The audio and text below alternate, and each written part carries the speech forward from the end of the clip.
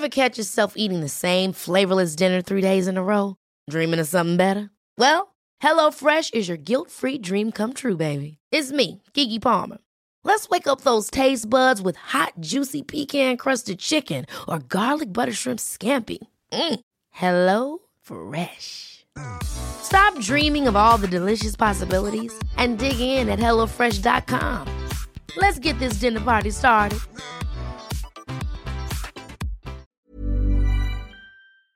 She saw what she saw. She bursted into the room. I was on top of him. He threw me off the bed and I hit my head on the wardrobe. Oh my gosh. And Mom took me to hospital. She called the police. He got arrested. Oh God. And you're 10. Yeah, I was 10 years old and it was never spoken about after that.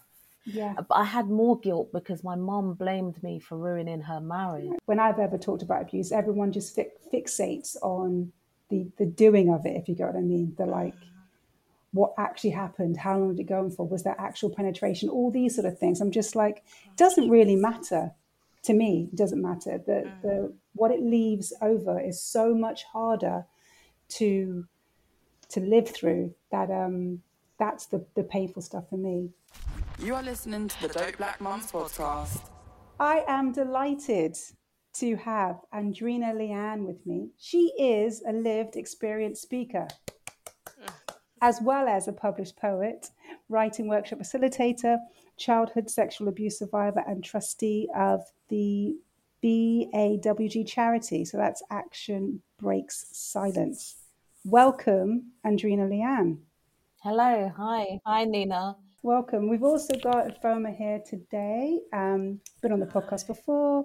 Afoma, the life coach for mothers, also a dope black mom of 3. We're going to be talking about some tough subjects today. So just a little trigger warning in case anyone is going to find this hard to listen to, has any triggers around sexual abuse, around childhood sexual abuse. So really, just listen with care. So Andrina, do you want to just tell us a little bit about everything you do and, what you wanted to speak about today? I don't really know where to start, really, to be honest. I was the occupational health business manager at the Whittington NHS Trust until December 2019, when I decided to leave my job to go into 2020 to speak my truth about the trauma that I had experienced as a child and really, hope to inspire others to speak about their truth. And then we went into a pandemic and a lot has happened since then. So I am still speaking my truth, but not in the way that I imagined it would be, because I found that as I started to speak my truth, I realized that I hadn't had any counseling and I needed to speak my truth, but also have therapy at the same time. Totally. Yeah, it's really weird, isn't it? When you kind of like have this goal or this mission and you don't really think it through. Like I didn't think about how emotionally draining it would be to speak about something as complex as childhood sexual abuse. I can imagine exhausting. Especially from like a lived experience point of view. Like I don't have any qualifications in the area. Do you know what I mean? Like this is my lived experience. Well, your qualification is you and your life and your emotions and, it's your journey, isn't it? So 2019, why then? Why at that moment did you decide to leave your job and decide to speak about your experiences? Because as well as working for the NHS, I started writing poetry 7 years ago.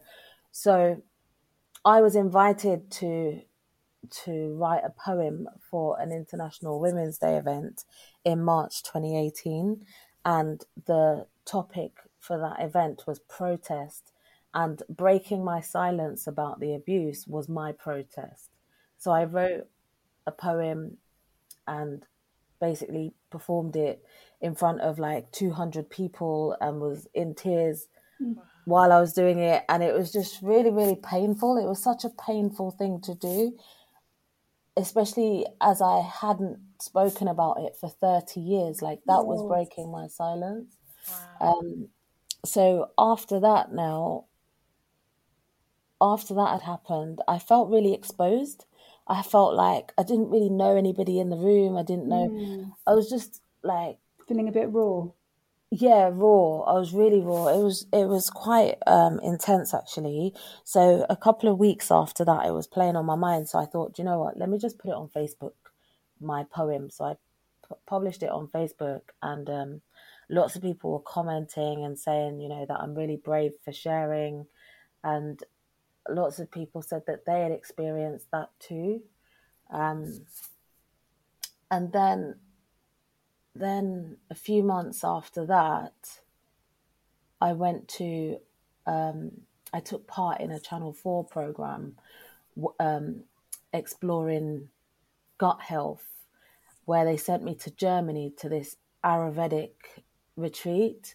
And that was the only time where I was able to sit in silence. I was there for 10 days doing yoga, meditation, and massages and stuff like that, exploring gut health. And because it was a really weird experience. It was a really weird experience because that was the only time I'd actually had 10 days to myself.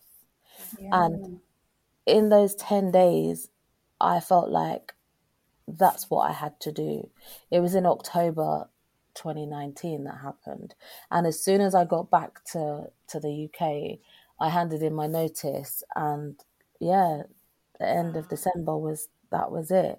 Because that's so amazing that you just handed in your notice and done. That's it. Because I felt like it was the most important thing to do. Like, now that it's out there, what I had been through, and people telling me that it's happened to them too, I was like, no, like, something needs to be done about this. We need to talk about this.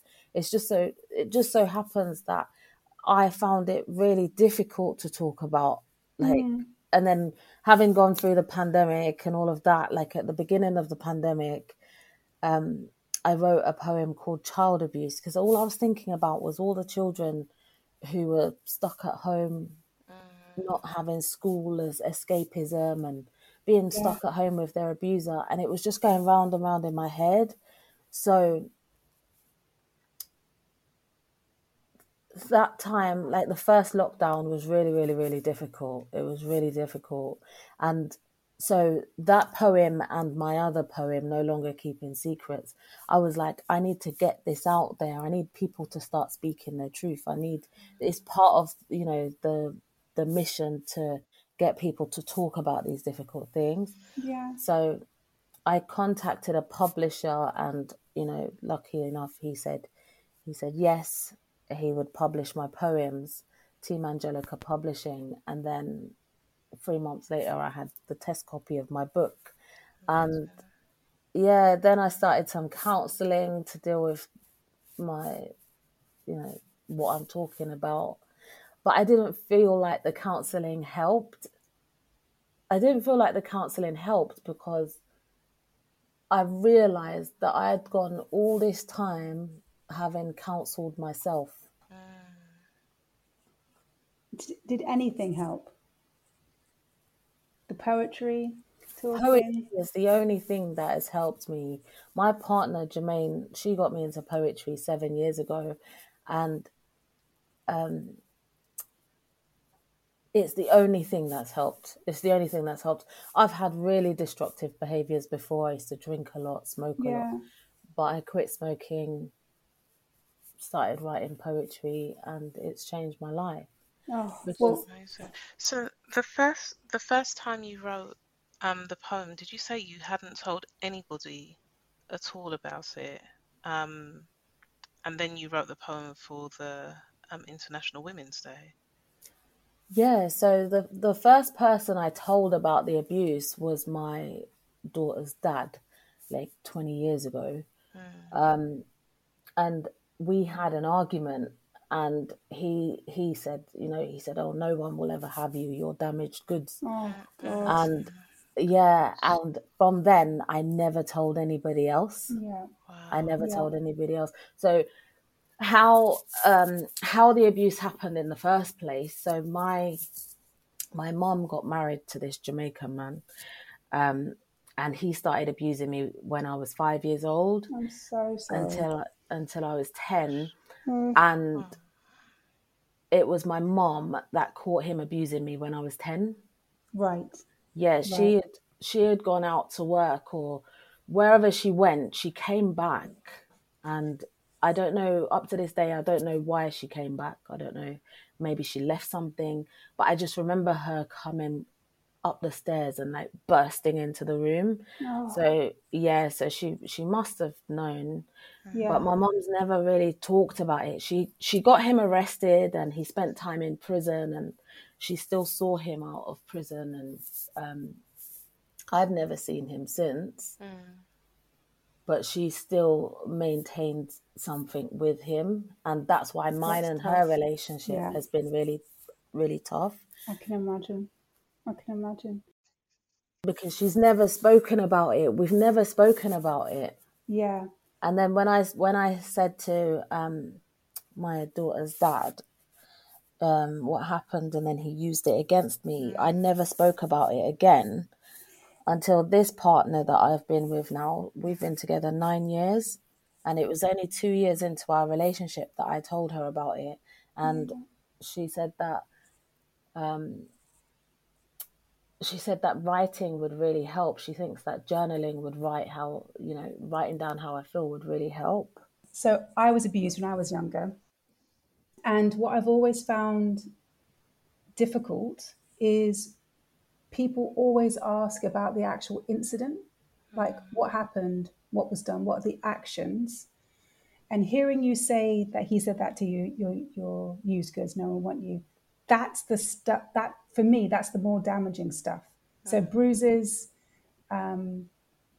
skin, bones, everything can heal, right? But those words, that shame, that guilt, that has stayed with me forever. Those are the things that I find seep into everything I do, thinking about putting myself up for a promotion, asking for more money, just not having the confidence to do things that I want to do, because that not good enough, not worthy, damaged goods stuff runs round my head all the time. So I'm really, really sorry he said that to you, and that made you not want to talk about it, because I can imagine how big a blow that is. Like, that really can knock you to your core. And if when I've ever talked about abuse, everyone just fixates on the doing of it, if you get what I mean. The like, what actually happened, how long did it go on for, was there actual penetration, all these sort of things. I'm just like,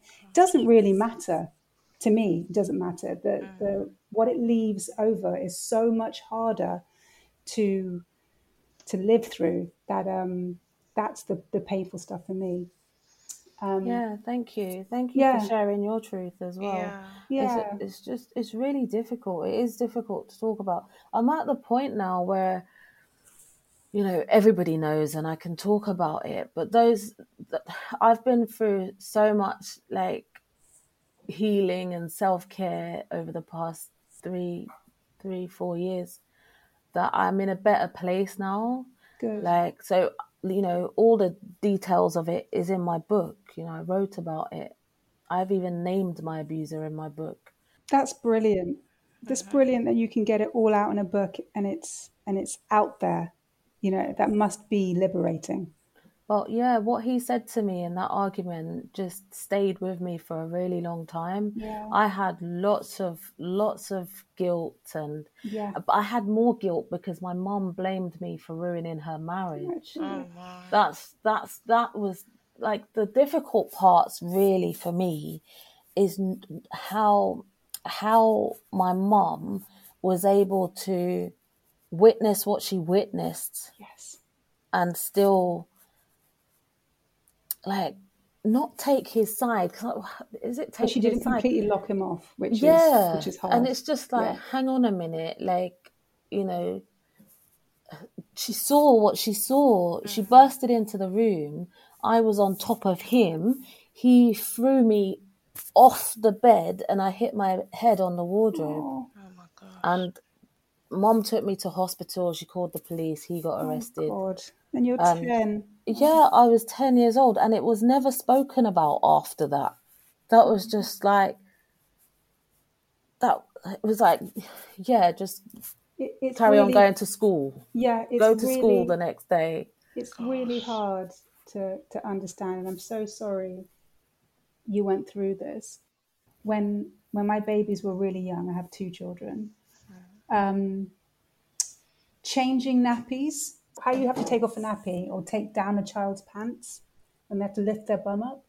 That always just flood in tears, used to always get me. And putting on cream, helping my children put on cream. I used to always get flashbacks there. I was just wondering if there was anything, well, first of all, if there are any triggers for you that, and how you parent through it, like any advice for mothers who are having to try and, deal with the journey whilst also being a mother. Well, my daughter's 19, and I remember when she was a baby, I found it really difficult. I found pregnancy difficult. Let's go back to pregnancy, right? I got married to my daughter's dad when I was 19, and I had my daughter when I was 21. It was a week before my 21st birthday, and pregnancy was a nightmare. I found out that I was pregnant when I was 7 months pregnant. I thought I had food poisoning. Yeah, I thought I had food poisoning. Went to hospital and they said, you're pregnant. I was like, what? 7 months? Yeah, and I was so angry. I was so angry because I never wanted children. I didn't want children because I didn't want to have to really protect a child. I understand. Like, I always thought that it would, and I definitely didn't want a girl. I didn't want a girl child at the time. And when she was born, I knew she was going to be a girl because when I went to the hospital and they said, oh, it looks like it's a girl. And then when I had Renee, it was a terrible, it was just terrible labour.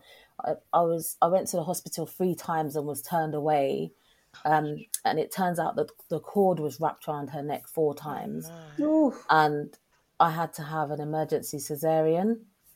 And that was like, on the 3rd time when I went there, I remember crawling on the floor into Whipps Cross Hospital and swearing. Like, I was swearing so much. I was like, get this effing baby out of me now.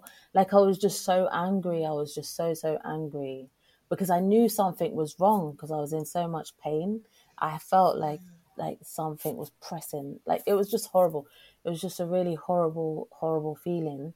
And luckily I was persistent and I said to them, you know, that I'm not going home this time because they'd sent me home before. And the cord was wrapped around her neck 4 times. She had done a poo inside and everything. She was in distress. And and I was really protective over her. I wouldn't let him change her nappy or anything like that. Like, I was really, really protective, and it was just hard. Like, I'd watch her like a hawk, you know. So I feel this, and I have to watch myself sometimes because I can see some of the things that I'm thinking or doing are irrational. I know that in the real world, but you know, fear creeps in. Do you have any advice, or how did you handle that? Like, how did that grip loosen when you were just saying I watched like a hawk? I assume that's lessened over the years. No, not really, because when she was born in 2002, and by the time it was 2003, so she was 1. I came out as a lesbian. I decided I wanted to be a woman because I felt like if I raised her with a woman, I'd break that cycle from thinking that he's going to abuse her. Like, it was really difficult. It was a really difficult time. Yeah, it's affected your whole frame of reference. Yeah. So, Yeah, but now I know that women abuse children of as well. I course. didn't at the Yeah. time. I didn't know. I Hmm. just knew. I went from knowing I didn't want a child, definitely didn't want a girl child, to then finding out I was pregnant and giving birth, and then like just in turmoil every time this man would go near her to change her nappy. And he's a brilliant dad, like he's a really good dad to her, but I just didn't trust him. Hmm. Not because he did anything wrong or anything like that. Just a base level of distrust It's from what you've just, been going through. yeah, it was just that I just didn't want to leave her with anyone. It was just really difficult. And then So no sleepovers, no, she didn't stay outside the house.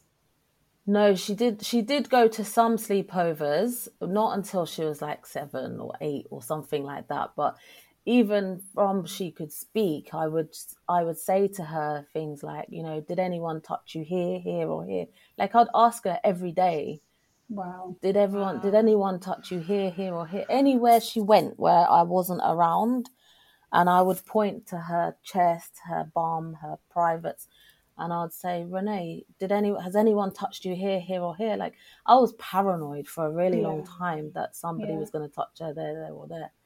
Yeah. And it wasn't until she was 18, actually. Was she 18? 17? No, she was 17.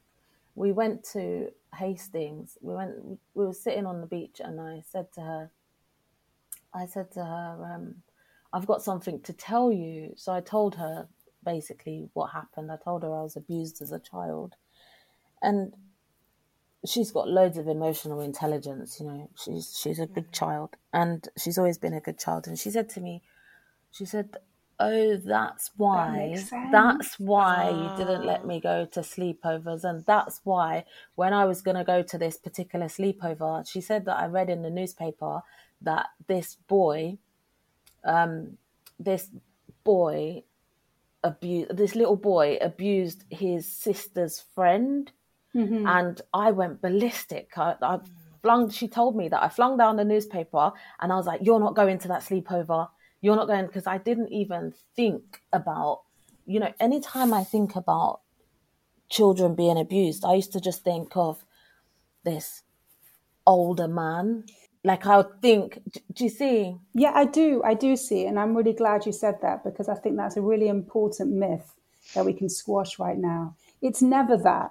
I think the rep of the abuser or the description was a man in a tan trench coat, wasn't it? That's going to flash you and and do these things. And it's always somebody that you know. It's somebody who has access, somebody you can trust. That's how it happens. Yeah. Yes, there are cases, of course, of horrible abductions and cases happening where people don't know each other, but the majority of the time it's happening from a cousin's friend, someone that is close, that has access, that is trusted, that is in the home or, at a sleepover at another space. It is rarely those types of people that I think we were told to look out for. So you don't watch those moments when Yeah. you're at family homes or And it you're was at, only yeah, when I read in the newspaper about the brother, the little girl's brother abusing her friend and that, and I was thinking, oh my God, like yeah. how did I not think Oh about that? God, that There's must me have, trying to protect her, yeah. asking her, and then like by this time she had already gone to a sleepover. Yeah, that must have sent you into a whole another spiral of just fear Yeah, and because anxiety. that was another thing. So she said to me, "Oh, that's why you didn't allow me to go to so and so's house that day." Mm, Gosh. Yeah, so she actually remembered that yeah, because I was like frantic over it. Like I was like, "You're definitely not going," and she was so upset because she wanted to go. of course. And she doesn't understand, of And course. yeah, Yeah, I think that's a really important thing for people to hear, that it's close proximity. That's how these situations Yeah, I thought has about supposed to happen. adults. I never thought about a young child or a Yeah, teenager. yeah, And like I said, I got with a woman thinking she's gonna be safe if I'm with a yeah. woman, because it never occurred to me that a woman would, until, and it wasn't until like she was a teenager that I realized that women abuse children too. Mm-hmm. Mm-hmm. Well, you were that it was so big, it's so traumatic what's happened to you at that age. It shapes how you see the world, shapes how you walk through life, that it must have been hard to see anything else that could happen. There's so much, I think, in what you've both said, and thank you so much, both of you, for just sharing. And I think it just highlights the importance of of just being able to share what you've gone through, because just having the two of you, and I'm sure there's other people that are listening as well that have gone through the same thing, and have the same sort of trigger points and questions around what sort of things that they can do to help, or what sorts of things that they go through in bringing up their children. um there's quite a lot to unpack. I guess one of the things that was sort of on my mind was, again, just going back to what was it that prompted you to speak in Mm, in the work that I do. I feel like everything has a reason. There is a reason for everything. There's a plan for everything. So even before the pandemic, for both of you, Andrina, you doing this poem, knowing that you were going to be talking to all of these women, and Nina, on your platform as well, and talking about your experience of going through this. Like, what is it that has pushed you forward in being able to talk about it so openly? Because I also think that it's something, and I want to say within the Black community, that we just don't really talk about. And I Andrina, I know you know. said Mm, your mum didn't reference it again. She didn't talk about it. Um, and even you telling your daughter, sort of, I'm assuming unprompted, but you telling her, that's helping, I think, to break something. It's helping just have that open communication. So, yeah, I guess my question is just, what is it that sort of helped to prompt you to talk about it, and how did you feel in doing that? well, I think for me, I'm really fearful. Like, I'm really fearful. And when I was talking about like changing the nappy, putting the Mm, cream on, thinking about sleepovers, I have to watch myself of what is kind of, well, what's safe, and then maybe what is potentially causing fear. Like, you mhm, want your children to have freedoms, you want them to explore, you want them to live their own life, right? mhm, Wholeheartedly. mm, But I realized I was doing things and just very, very fearful. So they've only stayed at grandma and nana's house. They're still young, so, mhm, but like in my head, I was like, well, no, never sleepovers. Because for me, it was family, the sons of a family friend. So it good. was all that access that we've been talking about. So Mm, for me, I kept on noticing, like you were saying, Andrina, just thinking about abused children, or thinking about my children being abused, or thinking about me being abused, and just couldn't stop crying. And I just was just doing really, I think, quite anxious things around the mm, children, which I didn't feel healthy. And I knew I was doing it. I could see I was doing it, but I couldn't stop myself. And that's when I started talking about it. I was like, I just wonder if anybody else is like breaking down in tears when they're changing nappies. And you know how many mm. times you've got to change a nappy. And I was Yeah. finding it really difficult. This is mainly with my girl child. I had to change a nappy. Just her little female body and how she moved. I was like, literally, I cannot see this. I can't see it. Um, and I was worried that Mm, I'm going to either, I'm going to either make them fearful, or just the modeling I was doing. I was just doing erratic things, and I'm really aware. I see how the kids pick up things intrinsically. They pick up their sponges, and I could see them picking things up, and I was just like, I don't want that. So that's why I started talking. I was like, there has to be some other ways to handle this, because I could basically, I think, just see it coming out. It was seeping out of my pores everywhere in everything I was doing. Like I was saying, physically there with the kids when I was changing, doing those things, but also in life, generally fearful, underconfident. That worthy thing would go round around my head. I'd find myself doing weird things. I wanted to give all my money away to prove that I'm a good person, I'm a healthy person, I'm a clean person, I'm a decent person.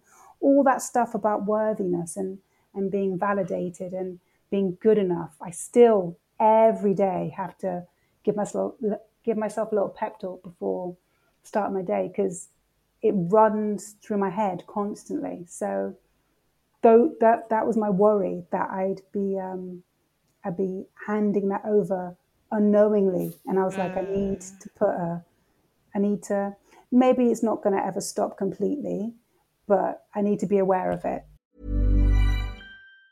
Ever catch yourself eating the same flavorless dinner 3 days in a row? Dreaming of something better? Well, HelloFresh is your guilt-free dream come true, baby. It's me, Keke Palmer. Let's wake up those taste buds with hot, juicy pecan-crusted chicken or garlic butter shrimp scampi. Hello Fresh. Stop dreaming of all the delicious possibilities and dig in at HelloFresh.com. Let's get this dinner party started.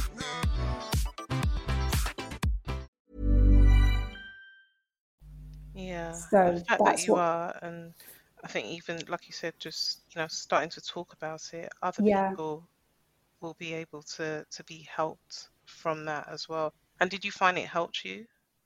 I don't know. I don't know. It must on some level, because the kind of anxiety is lessened, but you can't not see it.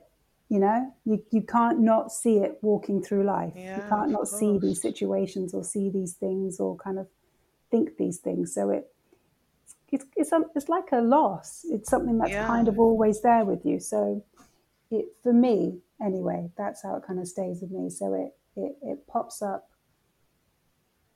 I often. said to my mom on the 6th of December 2019, I said to her, I phoned her up and I was like, Mom, I just thought I'd let you know that I'm going into 2020 speaking about this. This is something I've already handed in my notice at work, and this is something I'm going to do. And she said, no, she said, don't do it. Don't do that. Don't speak about it, because it's only going to hurt you. Just leave it in the past where it belongs, and just leave it. And I sat on what she said for a good couple of weeks. In fact, in that conversation, she also said, what are you after? Revenge. What are you after? Revenge. I said, no. I said, I am at that point in my life where I've already spoken about it. I've already posted it on Facebook. I've already got my poem on the Survivors Trust website. Like, I'm going full 100 now talking about this, because it's important, and I feel like it's really important. And she said, no, don't do it. You're only going to hurt yourself. And I sat on it for a couple of weeks, and I was thinking, maybe she's right.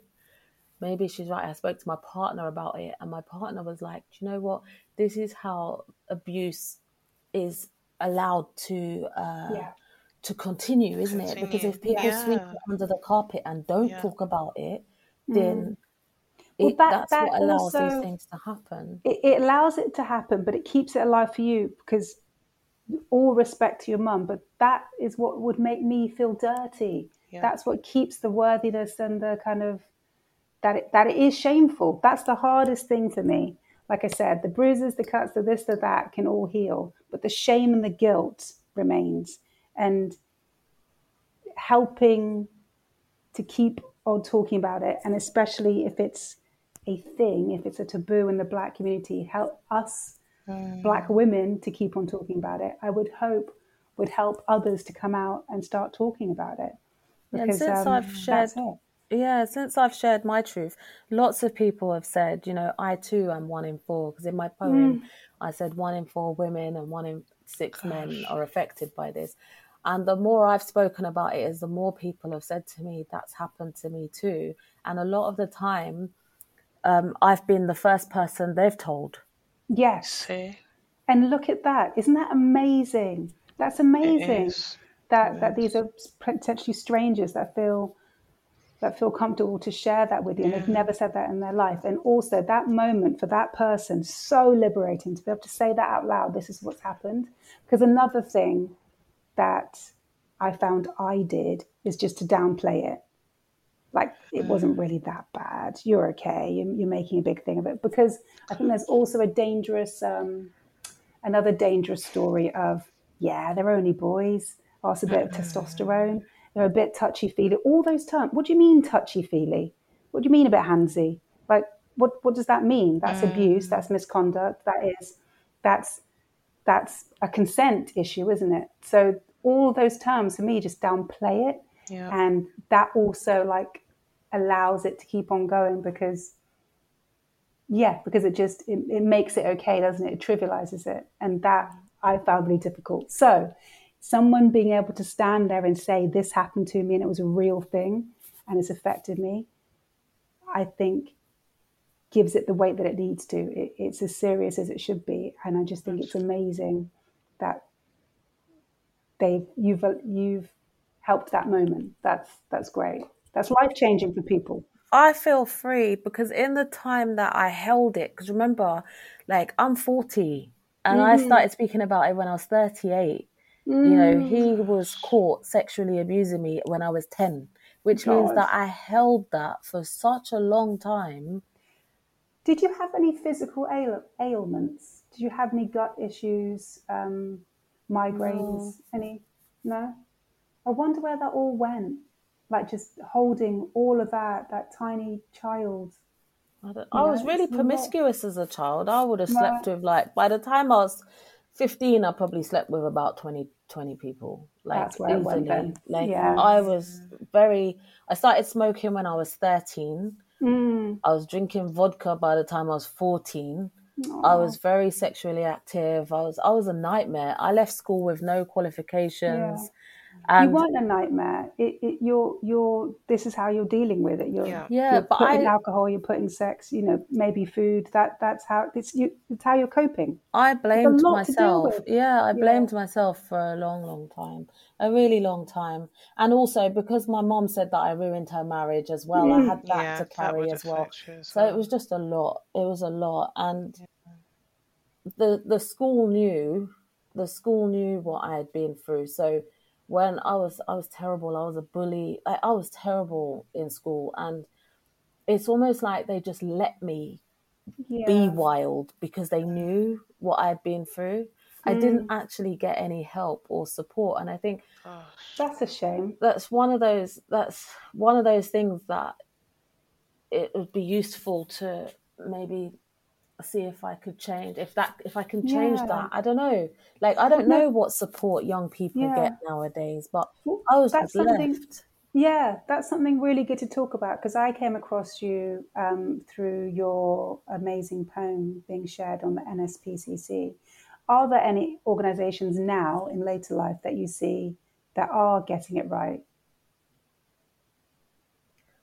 I don't know because my mission is to encourage people who do not usually write as a form of therapy to start writing. Because when I started writing, I wasn't writing about this. I was writing about all sorts of other little meaningless things. And it's only as I really dug deep into it that I started writing more about, the deeper stuff. And so although I'm a trustee of a charity that deals with violence against women and girls, I'm not a professional in this field. So I don't actually know. I don't know what services are doing. I don't really know. I do know that when I did a podcast about a year ago, and not a podcast, it was a training day thing, because I thought I would maybe find out about the different types of abuse and stuff. And I did a training, and what was alarming that I found out was that young Black girls are overlooked because they're overdeveloped, Right. or they can sometimes be a bit more mature or come across more womanly.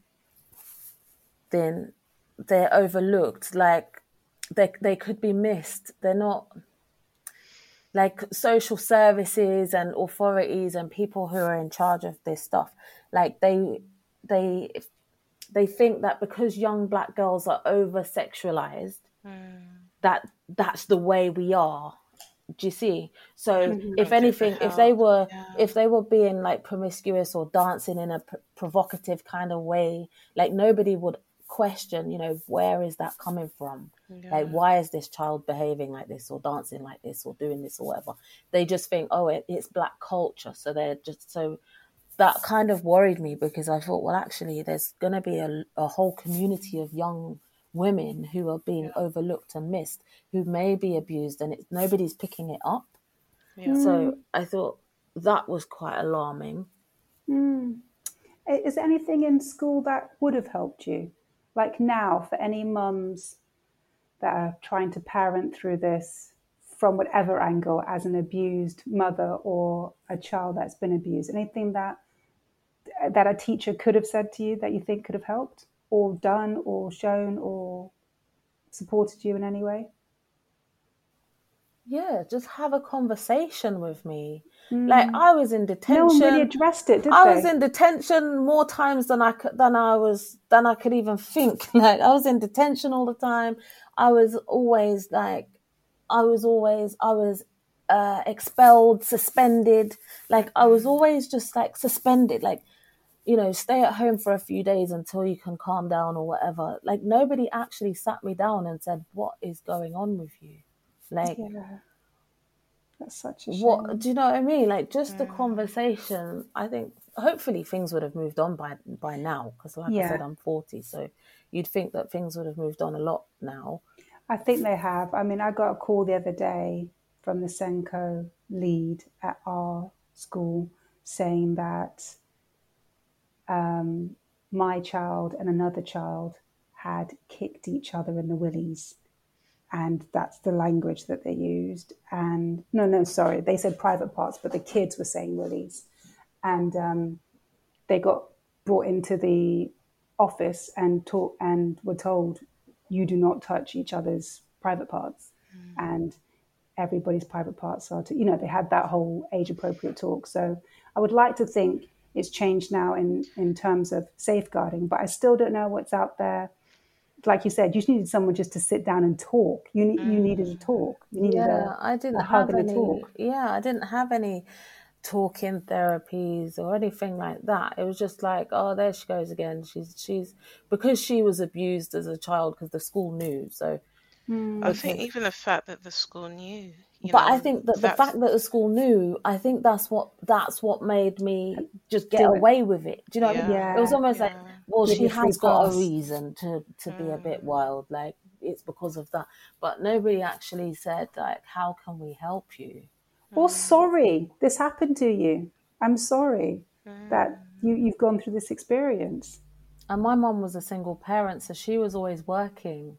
She was always working, so she wasn't really there. And like I said, like, we don't talk in our family, so there was no talking. She dealt with her stress by smoking. That's where I picked up smoking from. I used to take her cigarettes and smoke them. Well, I think it's even more courageous then that you are the change in your family. You are talking. You are making a difference. Your daughter will see you talking and will know all you can get from talking and sharing and getting it out into the world and, out of your head, out of your body. Definitely. So amazing. It's courageous. I've broken that cycle. Like, if you ask my mom, she'll probably not tell you anything apart from she's got her Bible. She reads her Bible. Her Bible is what helps her. But Yeah. she hides behind that Bible. It's probably She needs to so talk about painful stuff. for your mum. Yeah, Yeah. and I recognize that she's not at the place to Yes. talk about it. She's not. Yeah. And Yeah. I haven't spoken to her since, because when we did get off the phone on the 6th of December, she said, you know what, you've said a lot. I need some time to think about what you've said, and I'll call you back. And I was waiting for her to call me back, and she never did. And we entered a pandemic 3 months later, and she still didn't call me back. And then when my book was published, and my book was published in October, but I got the test copy of my book in July, I posted it to her home address, and she sent me an email saying, hip, hip, hooray, congratulations, I received your book. As for me, you make me feel like shit. Oh my God. gosh. Yeah. Oh, So man. but for my own sanity and my own self-care, I don't have a relationship with her anymore. I don't want a relationship with her anymore. And the difficulties that we've had over the years, when I look back at it, it was always me trying really hard with her. It was always me calling. It was always me seeing if she's okay. And from the time she told me that I ruined her marriage, like, that should have been it. Like, I shouldn't have kept trying with her. But it's But your I mum. did. It's what you End of do. it. It's Yeah. your, I always, it's your mum. I always was like pining after her, although we had a difficult relationship. But now, the line's drawn now. I'm like, I'd rather her not be in my life. And now that it's out there in public, and I've made an effort, like, to have my book in various London libraries. For a poetry book, I've sold more poetry books. It's been shortlisted for a Polari First Book Prize. It didn't win, but it's in some branches of Waterstones and stuff, like, so it's out there. And the more that it's out there, like, what can she say? What can she do? Because she has to live with her own guilt. And I recognize as well that when she wanted me to keep quiet, she probably just wanted to safeguard herself. I think absolutely. Of course. So many levels of pain going on for her, and trauma, and probably shame, and probably guilt. Yeah. That she's not been able to deal with. But you've broken, whatever sort of pattern might have been created by not talking, and just being able to talk about it and putting it out there. I just think it's so brave, and it's so important. And I'm sure both of you are just blessings to so many people, and having so many people just come and be able to tell you that they've gone through that same thing. I just think I think it's so brave. So thank you both. Oh, thank you. It's really challenging. It is challenging, but it's worth it. Like, I would rather speak my truth and be on an island by myself than to go back to keeping quiet and self-destroying myself. So I'm in a much better place. I do positive affirmations every day. I tell myself how brave and courageous I am. I tell myself how lovely, how beautiful. Like, How I'm worthy you are. yeah, I'm fortunate to be in a relationship filled with love. Like, my daughter has grown up to be lovely, and I haven't gone on to abuse anybody. So it's just like, that cycle has been broken. And I feel like if I keep going and pushing people to speak their truth, then the world will be a better place, because then abusers they'll be shook in it. They would actually Be exposed. they would actually be fearful to abuse people, because, like, us talking our truth, it's going to inspire other people to speak their truth and also be on high alert as well. I agree. I totally agree. All that kind of the handsy and the testosterone and playing it down, that allows it to all continue. People not speaking allows it to continue. Parents not talking to their children allows it to also happen. Just to be on alert. And this is the battle that I have of like being in a safe realm of alert, but not, being able to live your life and have a good time and not be panicked or fearful, but still just be aware, just like you would with anything. I think it's just to be aware. And I think a lot of people, well, I hope parents can just, like you were showing those statistics, and it most commonly happening from people that we know or have access, just to be aware, I think would be definitely what I'm trying to do, and those are the sort of conversations that I keep having, that I think is important, just to. It is complex though. It is complex. Like what I'm learning is that it's complex because, if parents, especially like if you look at Black parents and like the economy and like society and the wheel of power and privilege, and like us in marginalized groups, we're probably likely to leave our children with people so that we can go to work and stuff like that. It's complex. It is complex. But I think if we do open up these conversations, and people will think first before they leave their children with certain people, or they'll look out for the signs. Yes. And just talk to their children so the children can be aware. To know that, especially girl children. I remember feeling like prey. I remember being a young girl, like wanting to walk down, not walking down the main roads, because I was just so aware that I felt like prey. So I used to walk down the back streets. I think just having those conversations, and I haven't got the answer because I don't know how to have this conversation and what ages you start having these sort of conversations. But I think to just keep talking around these subjects. Also to not overlook the boys as well, because boys are at risk. Of course. Yes, of course. Don't think because they're boys that they're not getting abused, because 1 in 6 boys, that's a lot of boys. I hear you. That's what I mean. That's why I think just talk to all children, just to be aware, and we know that our private parts are our private parts, and just to be aware of our bodies, really, and I suppose consent, what it means and what it is, and the importance of it.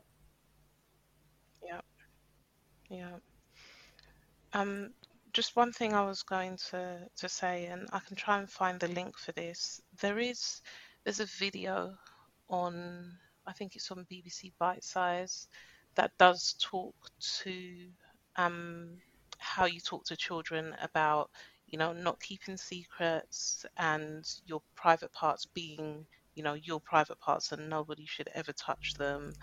I think I've seen it. Has it got lots of pants in it? It's got It's good. Yeah. So there is that, and I know so my daughter is 7, and I'm trying to remember if it was this year or last year. The pandemic sort of got everything mixed up, so it's either in year 1 or year 2. I think they do have a lesson now or a session where they do talk about, again, nobody should ever touch your private parts. And I remember my daughter coming home, and she was sort of reiterating, and we'd had the conversation before that, just because of some other things, but we'd had a conversation before that anyway. But she came home and just said, this is what we learned at school. So it's good that they're talking about it, but I think it's also important about it at home as well. that we talk about it. Yeah, we talk about it at home as well. And I don't want to say normalize the conversation, but you want to normalize the fact that your children know that they can tell you anything. Your children know that, they're able to come to you, because like I said, especially within Black families, sometimes we just don't talk about the important stuff. We don't talk about feelings. We don't talk about, things maybe you might be afraid of. And Anina, earlier you were saying about sort of feeling that shame and feeling like it was your fault. And it might be that, there are people maybe that even have gone through this, and they feel like it's their fault, and it's absolutely not. It's not anything to do with you. It's not your fault at all. But they just don't know how to navigate that, and you know, that's what they're going through. So having that sort of open channel that, you know, you can talk to me as your parent about anything, you know, there are no secrets, I think is sort of the kind of narrative that we need to have, and these conversations are really going to help. Yeah, definitely. Thank you so much for sharing, everyone. Really, really good.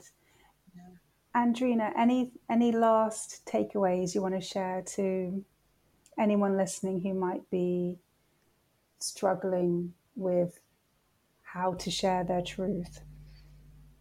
Yeah, I would encourage anyone just to start writing. Just write down how you feel, and you don't have to share it with anyone. You know, it doesn't have to be. You don't have to be a professional writer to write. Writing is something that's accessible to all of us. And sometimes when we find things difficult to say out loud, it might be a little bit easier just to write it down. That's it really. Yeah. Well, thank you. Thank you so much for sharing. Thank you for posting your amazing poetry and everything that you're doing. I know it's not easy, so thank you for sharing and continuing to doing that. I think it's really brave. I think it's courageous. And I'm just grateful because I know what it can do. I know that it can help people. And I know how, you know, hearing your poetry might be the one moment for somebody that helps them to share. Thank you. So, and thank you for creating these spaces to be able to have these difficult conversations. They're difficult, but they're important. I forgot to mention that the book is called Charred, CHARRED. It's called Charred, A Survivor Speaks Her Truth to Inspire, and it's available everywhere. Dope Black Mums. If you'd like to join the Dope Black Mums private Facebook group, please search Dope Black Mums on Facebook. Don't forget to rate, review and subscribe. Please follow on all socials at Dope Black Mums. Thanks so much for listening.